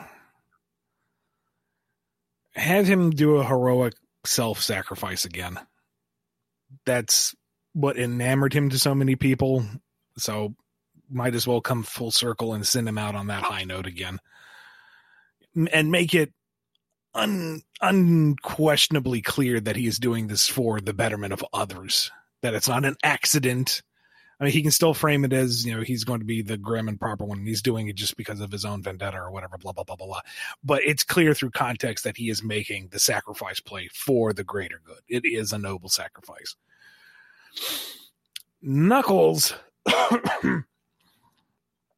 Knuckles needs to go down swinging. Oh, yeah. Yeah. Obviously. No doubt. He holds the line. Which, I mean, yeah, it's the same kind of self-sacrifice type thing, but Shadow, I can see him walking off into the nuclear reactor and neutralizing it with a chaos blast or something big and dramatic and flashy and with a big build up to it, something melodramatic. Knuckles is just facing down the unrelenting horde, draws a line of the sand, and doesn't let anybody pass. You shall not pass. And, everybody catches up to him after the fact, and he's all haggard and saying, like, you totally did it, Knuckles. You saved the day. You're such a manly man. And he's not responding. That's when you realize he's just upright because he hasn't fallen over yet. Oh, no. No, Knuckles, my boy. They massacred my boy. But at least he went out like a boss. Here's a question from Gunner. What would be more entertaining to write? Silver bringing Blaze or Espio on a double date with Tangle and Whisper? Silver bringing Blaze or Espio on a date with Tangle and Whisper? A double date.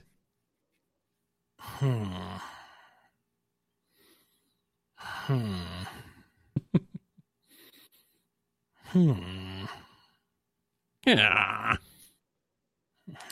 Sorry, I turned into a Minecraft villager there. Because you have the odd couple synergy with both.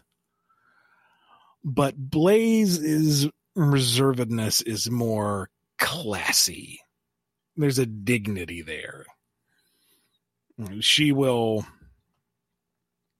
endeavor to carry on the conversation with Whisper as Silver and Tangle get goofy. Espio is less... He's a ninja. He's not about forefront confrontation. If things get dicey, he's going to ninja vanish and disappear. And he also seems to get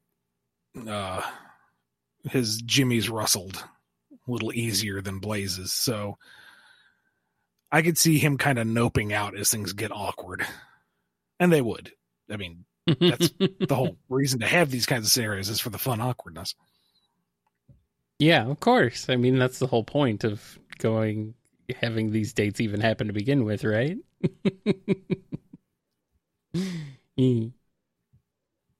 All right, we got one from Kazzy. No question. $5 to get yourself a good soup. Feel better. Thank you very much, Kazzy. Thank you, Kazzy. You are cool. I'm holding up all right, but every time I speak, my eyeballs pulse. So it's been an interesting 2 hours so far. No, not quite 2 hours. Hour 45. We're getting there. We're getting there, though. We're in the home stretch. Yep. All right, here's one from Alice B. Since we probably won't ever see it, what would a relationship between Sonic and Amy be written like in IDW or a game? Just curious to see how it would work in an official sense. Thanks. If it were up to me, I would see it cycling back very close to how Sonic and Blaze are in that previous answer, is that they are comfortable together and apart. Sonic will go adventuring, he will go far afield, and Amy is cool with it because that's who he is.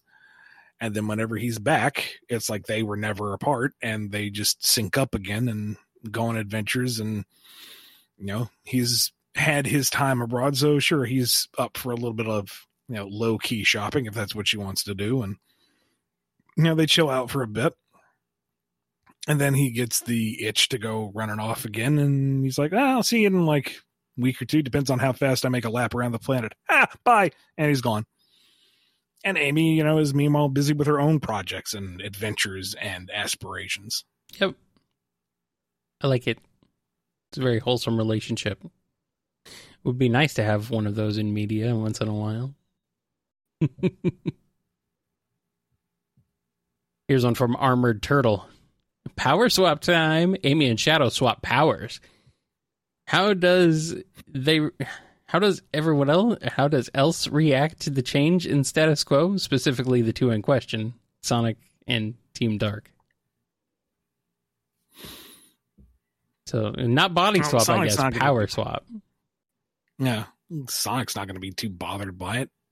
And at this point in their dynamic, he would be kind of pleased to have an Amy who can actually keep pace with him for long periods of time. I mean, now they just go running together. There you go. And, yeah. Tails might be worried. Tails, Cream, the more sensible folks might be a little worried for Amy's well-being. Like, that kind of power, do you feel tingly? Are you okay? And he's like, yeah, I'm fine. It's a good thing I'm wearing limiter rings already. Yeah, I was going to say, they both have limiter rings, so it's like, well, what happens when Shadow takes his off now? They just kind of fall to the ground. He's like, no, Ian, bling. No, Ian. They are actually limiter rings for Amy too. I demand it. Okay. She is more powerful than you can imagine. In Amy's case, they're just weighted rings. No. It helps her manage her incredible strength.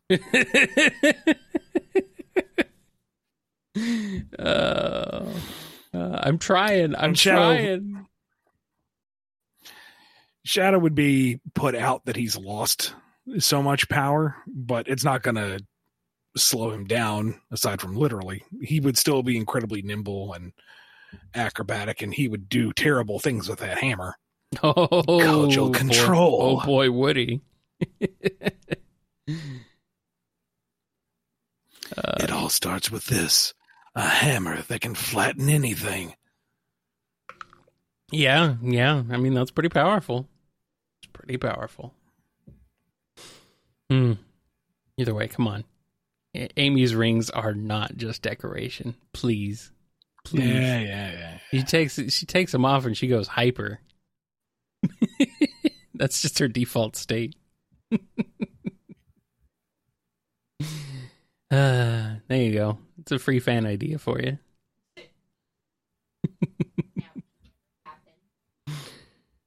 All right, here's one from Armored Turtle. Oh, nope, we just did that one. Sorry. Nope. You already had a question today. Sorry, buddy. Here's one from John Callahan.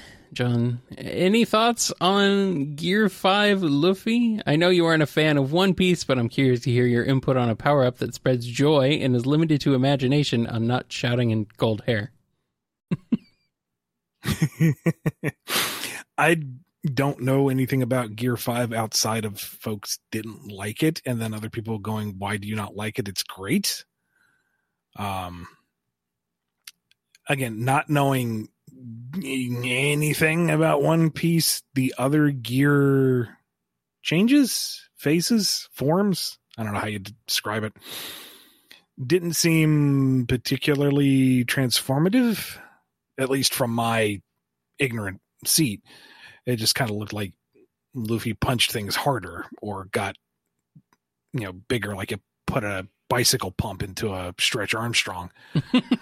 But what I've seen of Gear 5 does look like an actual transcendent form. And that's kind of neat on a visual aspect. And if it's powered by joy, he's already supposed to be kind of a goofy character, so take that to extreme, sure, seems thematically sound. Works for Again, me. said from a seat of ignorance. All right. Here's one from All Peachy. Which Sonic character do you think has the best theme songs? Personally, Knuckles' themes go hard to this day. Shadow cheats because he's got a bunch of themes. Yeah, that's rude. Like, His SA2 and all the ones from his own game, and then he kind of shares one with Team Dark and Heroes, I guess. So 06 is What a music well, hog. 06 is technically a cover, but it's the superior version. Let's not kid ourselves. I like Silvers. That's a good personal theme. I mean, Living in Paradise Lazy Days is a guilty classic. pleasure of mine. Why are you It's- guilty? You shouldn't feel guilty about that. It's not the best music in the world necessarily, but it's such a goofy, happy, unapologetically positive song.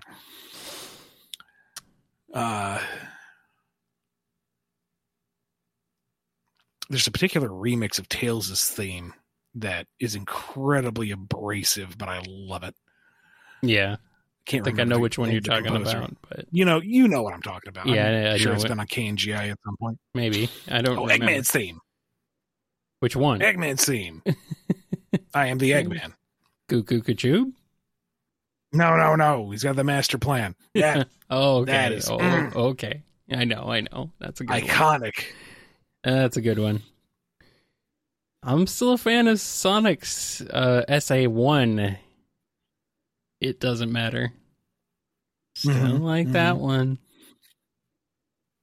Not SA2 so Infinite's much, theme. but oh yeah, Infinite's theme. That's good 90s music. that goes too hard. You didn't have to go that hard. What, you saying you're too weak to handle it, Kyle? Yes. I do love me some My Sweet Passion, even though the lyrics are like, what? What are you saying? I don't understand. But, dude, it's a great song. Follow Me in My Dreams is a fun song. It's a fun little catchy poppy thing. I like it. Team Chaotix. They're detectives you want on your side.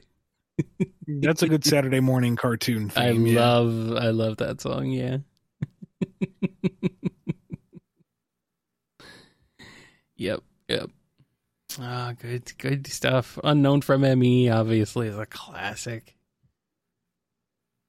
Particularly the SA1 version, honestly, but that's all good. It's all good.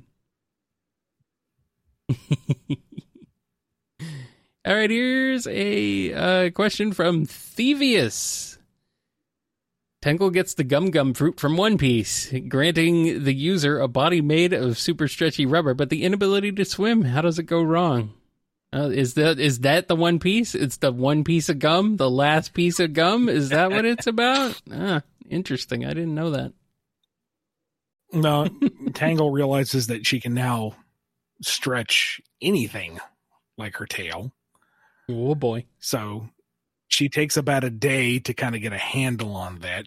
Throw a punch. Okay, it's kind of like that. Throw a kick. Okay, it's kind of like that. Cartwheel. That leads to disaster. She's tied around a tree. Whisper help. Sleep on it and get up the next morning. It's like, all right, I'm ready. And then she's just like the most Spider-Man you could ever Spider-Man. That tail is now just one of 5 ways to reach out and grab somebody. She is a literal pentapus. Can't be octopus. It's 5. Pentapus of absolute melee fury. She's already pretty capable. She would be nigh unstoppable. And then, villain has her pinned and locked down. Ha. She can't stretch and attack. Nope. Headbutt from 30 feet away. Whoppums. Nice. All right, we got a question from No Originality. Not sure if anyone asked, but if there was a Sonic game or comic issue, Archie or IDW, that you would like to rewrite, which one and why? We always come back to this one, House of Cards. Yeah. I wish I could do that as I wanted to. If it was under the same stipulations as I had before, I don't really know how I could do it any better and still check all those boxes. I was kind of painted into a corner with that. I think that was the best I could do at the time with what I was given, but I wish we could have done that properly. All right, here's a question from Butter Noodles. Which of the main female character outfits would Sonic choose to wear if he had to? Why would he decide what you say he chooses? Well, maybe he has to dress up to go save Tifa from Don Corneo. I mean, guess that would make sense. I mean, I don't think he'd be too picky as long as it wasn't that restrictive. I mean, as long as he can move in it, whatever. Yeah, I mean, Tangle's outfit is the already pretty Sonic-y anyway. Yeah, I mean, that's pretty but fitted and athletic design, sure. I was thinking more Blaze and him kind of going, how do you run on those heels? And she's like, oh, actually, this is like from a long line of royal designs. It's really quite comfortable. It adds more spring to your step. Really? Let me try those on. But yeah, I think he'd do whatever. I don't know if he would particularly pick one over the other, because he's a pretty simple guy. He doesn't really accessorize anyway. But if he was forced into any of them, I don't think it would give him too much pause. Again, as long as he can move. I think he would take like Tangle or Blaze's outfit over like something like Whispers, because Whispers got a cloak and it's got got big clunky boots and whatever. But as long as he can, do his thing, sure, why not? Yep. And here's one from TOZ Online. This is going to be our last super chat question for tonight. Who would win in an all-out war? Lex Luthor from the DCAU or Dr. Eggman from the canon video games? I want to hear your perspective. I'm interested. I'm going to have to go with Eggman by volume. Luthor might have the more potent technology, but it's all very limited. He doesn't have armies or fleets or war rigs or anything. He's just going to have one especially powerful super suit to his name. And he would certainly do a devastating amount of damage, but he's going to be ultimately overwhelmed by the sheer amount of stuff that Eggman is throwing at him. I think. You could probably make an argument either way that one Lex suit could carve through all of the Eggman empire and not really scratch the paint. I don't know. When you're listening to this on Monday, leave a comment below. Tell me which one is right.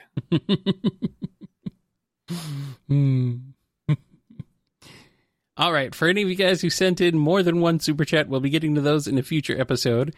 Right now, we've actually got a little bit of time left over, so let's do some standard questions for a few minutes. Here's one from The Saxon. Hey, Ian. Like Sonic itself, there are a lot of strong opinions about you, ranging from a perfect writer who can't make anything bad to a talentless hack. So what do you think of your own work? I think it's... I guess it depends, probably. You probably are not a fan of House of Cards. It depends on the story, depends on the project, depends on yada yada. But overall, I think I'm pretty good. Not flawless. By no stretch of the imagination am I flawless. No. They keep hiring you, so you must do something right. I mean, I appreciate that folks enjoy it and that some are inspired. That's very flattering. and I will do. And it really just makes me want to continue to do the best I can, because now people have expectations, and that's terrifying. But even if, like, let's just pretend for a half second that I was God's gift to the written language, which again, not so. That doesn't mean I am the end all be all. There are other writers out there. There are other perspectives. There are other approaches to the discipline that you should experience. So, go out and partake of as much as you can. Yes. I think I'm fairly consistent in terms of quality and delivery. And the one thing that I can kind of bank on is the level of quality that I can produce in a short amount of time. I'm fast. You are fast. That's a yes, that's true. But I'm sure you're taking that took Sonic to heart, I guess, huh? Gotta go fast. There are places where I could improve. I'm sure there are conventions that I fall back on, turns of phrase that I use more than once and kind of forget that I did that. Shoehorn references in there to things that you maybe don't need to have. Sometimes it works a little better than others. Yeah, it happens. You tried. But I think I'm doing this as my principal form of work for my entire adult career. If it wasn't good, or at least decent, I don't think I would be getting consistent work. If it wasn't acceptable, yeah. People keep hiring you, so either they're doing it despite what you do or because of what you do. I guess it depends. It depends on who you ask. It's such a small market, and there are so many people trying to break in.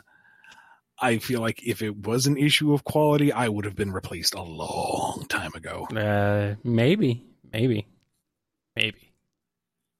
Especially since I'm not multidisciplined. You have folks out there that can write and do the art.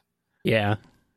And, that's so much more desirable for this industry.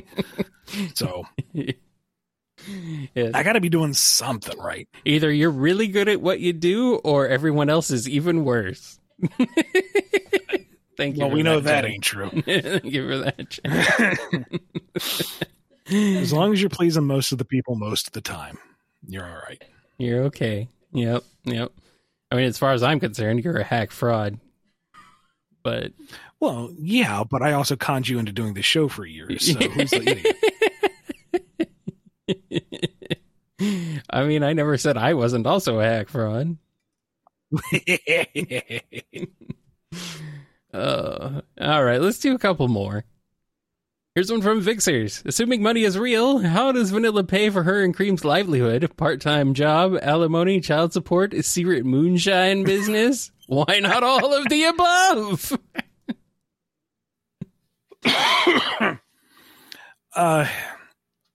My understanding of Sonic's world economy as it stands is that the animals, to a degree, just work on a kind of benevolent socialism or communism, maybe. I don't know. I'd have to look up the actual definitions of the terms. It's been like real socialism and communism, not like the fantasy version that works. Yeah, not like not dictatorships masquerading as communism or socialism. No. Right? No. But where everything works on a goodwill barter system and just general community support. It's more like a tribal sort of thing. Yeah. Sorta. A benevolent anarchism to a degree. Sure. But with money being a nebulous thing, if I ever get the chance, what I want to pitch is that Vanilla basically is the caretaker of a chow garden, and that people can bring in their chow like it's a daycare, and she helps, look after them. Or if you're trying to raise one for racing, she knows how to ethically get your chow in its best shape and do that. Who is putting this thing on the... Okay, it's Jen. Okay. I guess she drew a Sonic stick figure or something? Yep, okay. It's on the spreadsheet of questions. All of a sudden, I just see this thing moving down. This thing of this weird looking character, stick figure character. All right, cool. You got time for one more, Ian? Let's do one more. All right. Our last question tonight comes to us from Ellie. Is the lore team only working on Sonic? If Sega brought their other franchises like Knights or Golden Axe back, would they be consulted for those as well, or would they get their own lore teams? From my understanding, let me put that big old asterisk on there. We are exclusive to the Sonic brand. Mm-hmm. If we continue to do good work and, are notable for our efforts, I could see other brands potentially getting that kind of attention. I don't know if we would become a Sega lore team or if they would create their own lore teams for those brands. I don't know. That is not part of my pay grade. I am not that decision maker, and I am so thankful for that. They would have to actually, make things in those other franchises first. Actually have some lore. I mean, other than, I guess, Yakuza. That would be it. But they probably have their own lore team keeping that one straight in the form of the actual real-life Yakuza. I would hope that we could stay Sonic-centric because there's a lot that we cover. Yeah. So branching out into others might be a lot. But hey, if it came with a pay increase, I could find more time in the day. I will be the Daytona Lore Council. Oh, I would absolutely recommend you. I mean, you only need one. There's not much. There's not much to it. There's really not. I mean, I guess someone else could be too. It would be nice to have someone to talk to about it, but I mean, there's really not a lot to it. It's pretty straightforward. Anyway, don't they go around curves and in circles? Go fast, turn left.